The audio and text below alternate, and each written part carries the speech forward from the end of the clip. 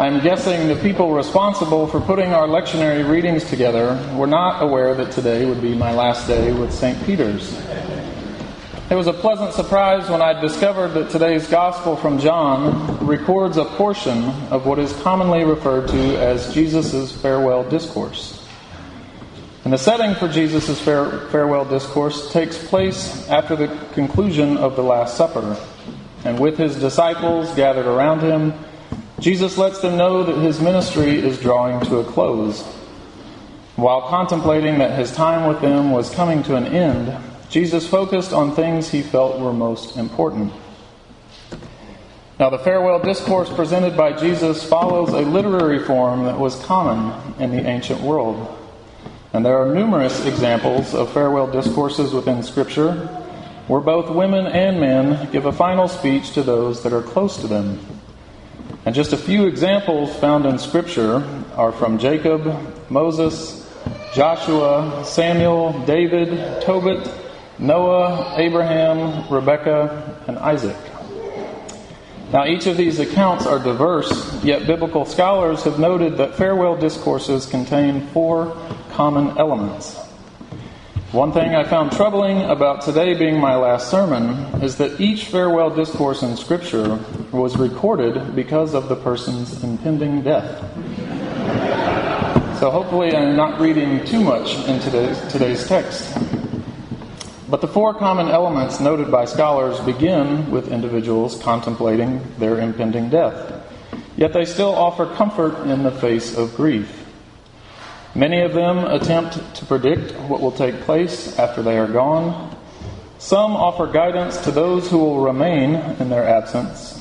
And they often conclude with a prayer for those to whom they have shared their lives with. Now, researching the patterns of farewell discourses within Scripture helped me develop a framework for what I planned to speak about today, but it doesn't make it any easier. Now, I have never been a fan of people who give 4-point sermons, but today I will try to follow a similar pattern of farewell discourses found in Scripture. And in today's 4-point sermon, I will try to offer comfort in the place of grief, much of that grief being my own. I'll try to predict what will take place after I'm gone, and hopefully offer some guidance to those I have shared my life with over the last 2 years. And lastly, conclude with a prayer. Now, early on, when Julie and I were dating, I recognized how very special our relationship was, and realized that marriage was a real possibility in our future. I was a seminary student at the time, and so I had to inform her that after completing my studies, I would be moving back home to Arkansas. And as I have said before, not every San Francisco girl is jumping at the opportunity to marry a priest and move to Arkansas. But somehow I convinced her otherwise. But myself, having been raised here, I will always consider Arkansas to be my home. But at the time, Julie had never lived outside of the Bay Area. So naturally, there was a certain fear of the unknown accompanying our move across the country. Julie had heard about people like Opgenard and some of these cultural stereotypes in the South, but she also feared the stereotypes of becoming a clergy spouse. And so 6 months before we moved, I informed Julie that it would be helpful if she started taking banjo lessons and brush up on memorizing Bible verses. But as usual, Julie did not find my comments helpful nor funny. But to be honest, we didn't know what to expect when coming here to St. Peter's. But throughout our time in Arkansas, we've experienced a community filled with the most loving, generous, inclusive, and courageous people that we have ever known. And after 2 years, Julie and I would both say that our time in Arkansas has been one of the best experiences in our lives, and that we are both leaving with heavy hearts. From the literal moment that I arrived, people from St. Peter's were at my house unloading the moving truck. Julie later arrived by plane, and instead of going to the house to go see our house for the first time, we went directly from the airport to a welcome party at Dinah and Danny Reed's house. Before our son Oliver was born, many of the ladies at St. Peter's threw Julie a baby shower, and we are reminded of that each night as our son sleeps in a crib that was given by members of this community. Many of you have watched Oliver grow up, and many of you have watched him for us when we were scrambling to find a babysitter. One of the job perks here was having a pediatrician in the office next door.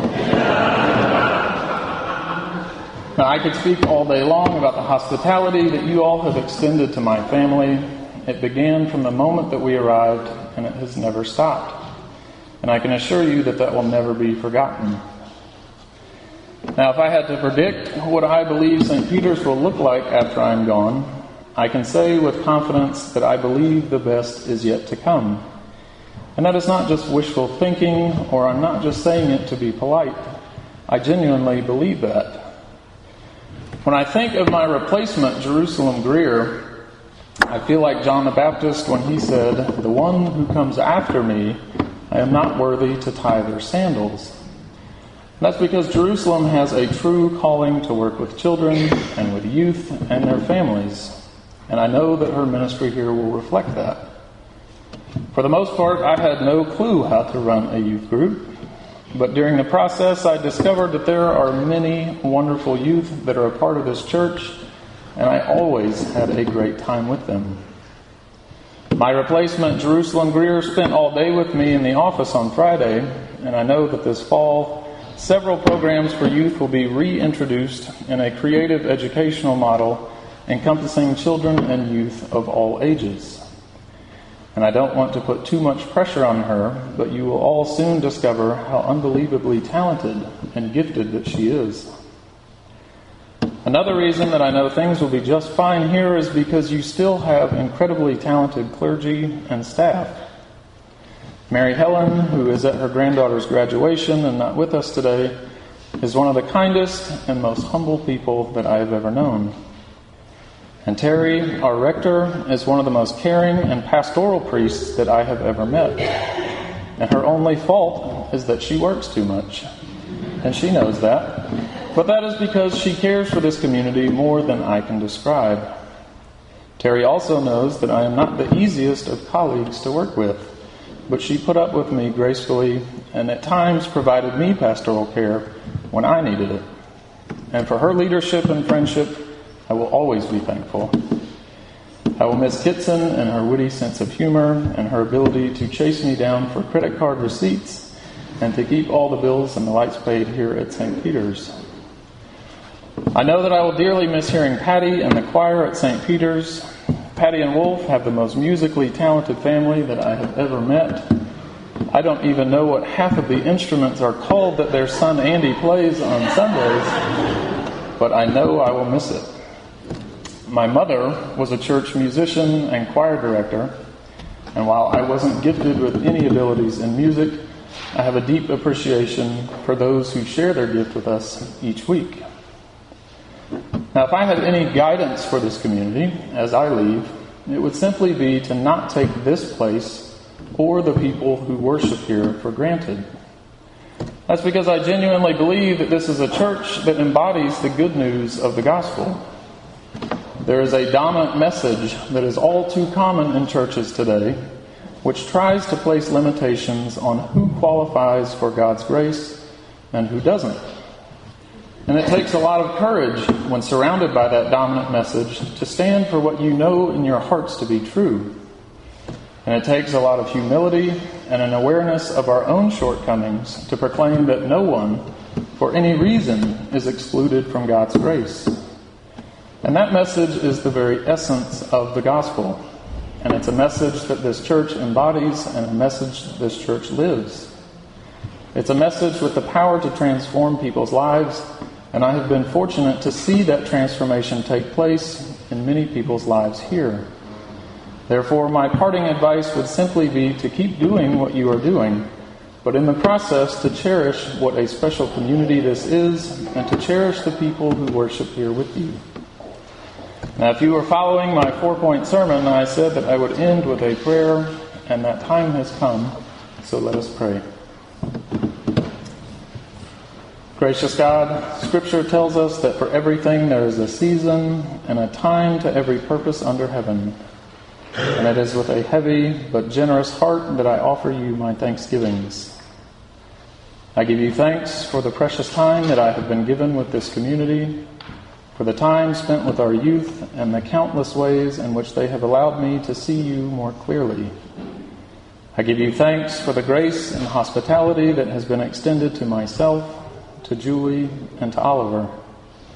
I pray your wisdom and guidance to accompany this community as they look towards the future with excitement and new possibilities. Empower them to be your gospel in the world as they continue to proclaim the love you have for all people. And for a parish that has blessed me in ways that I will cherish for a lifetime, I pray your blessing upon this sacred space and all who are gathered here today. In the name of the Father, and of the Son, and of the Holy Spirit. Amen.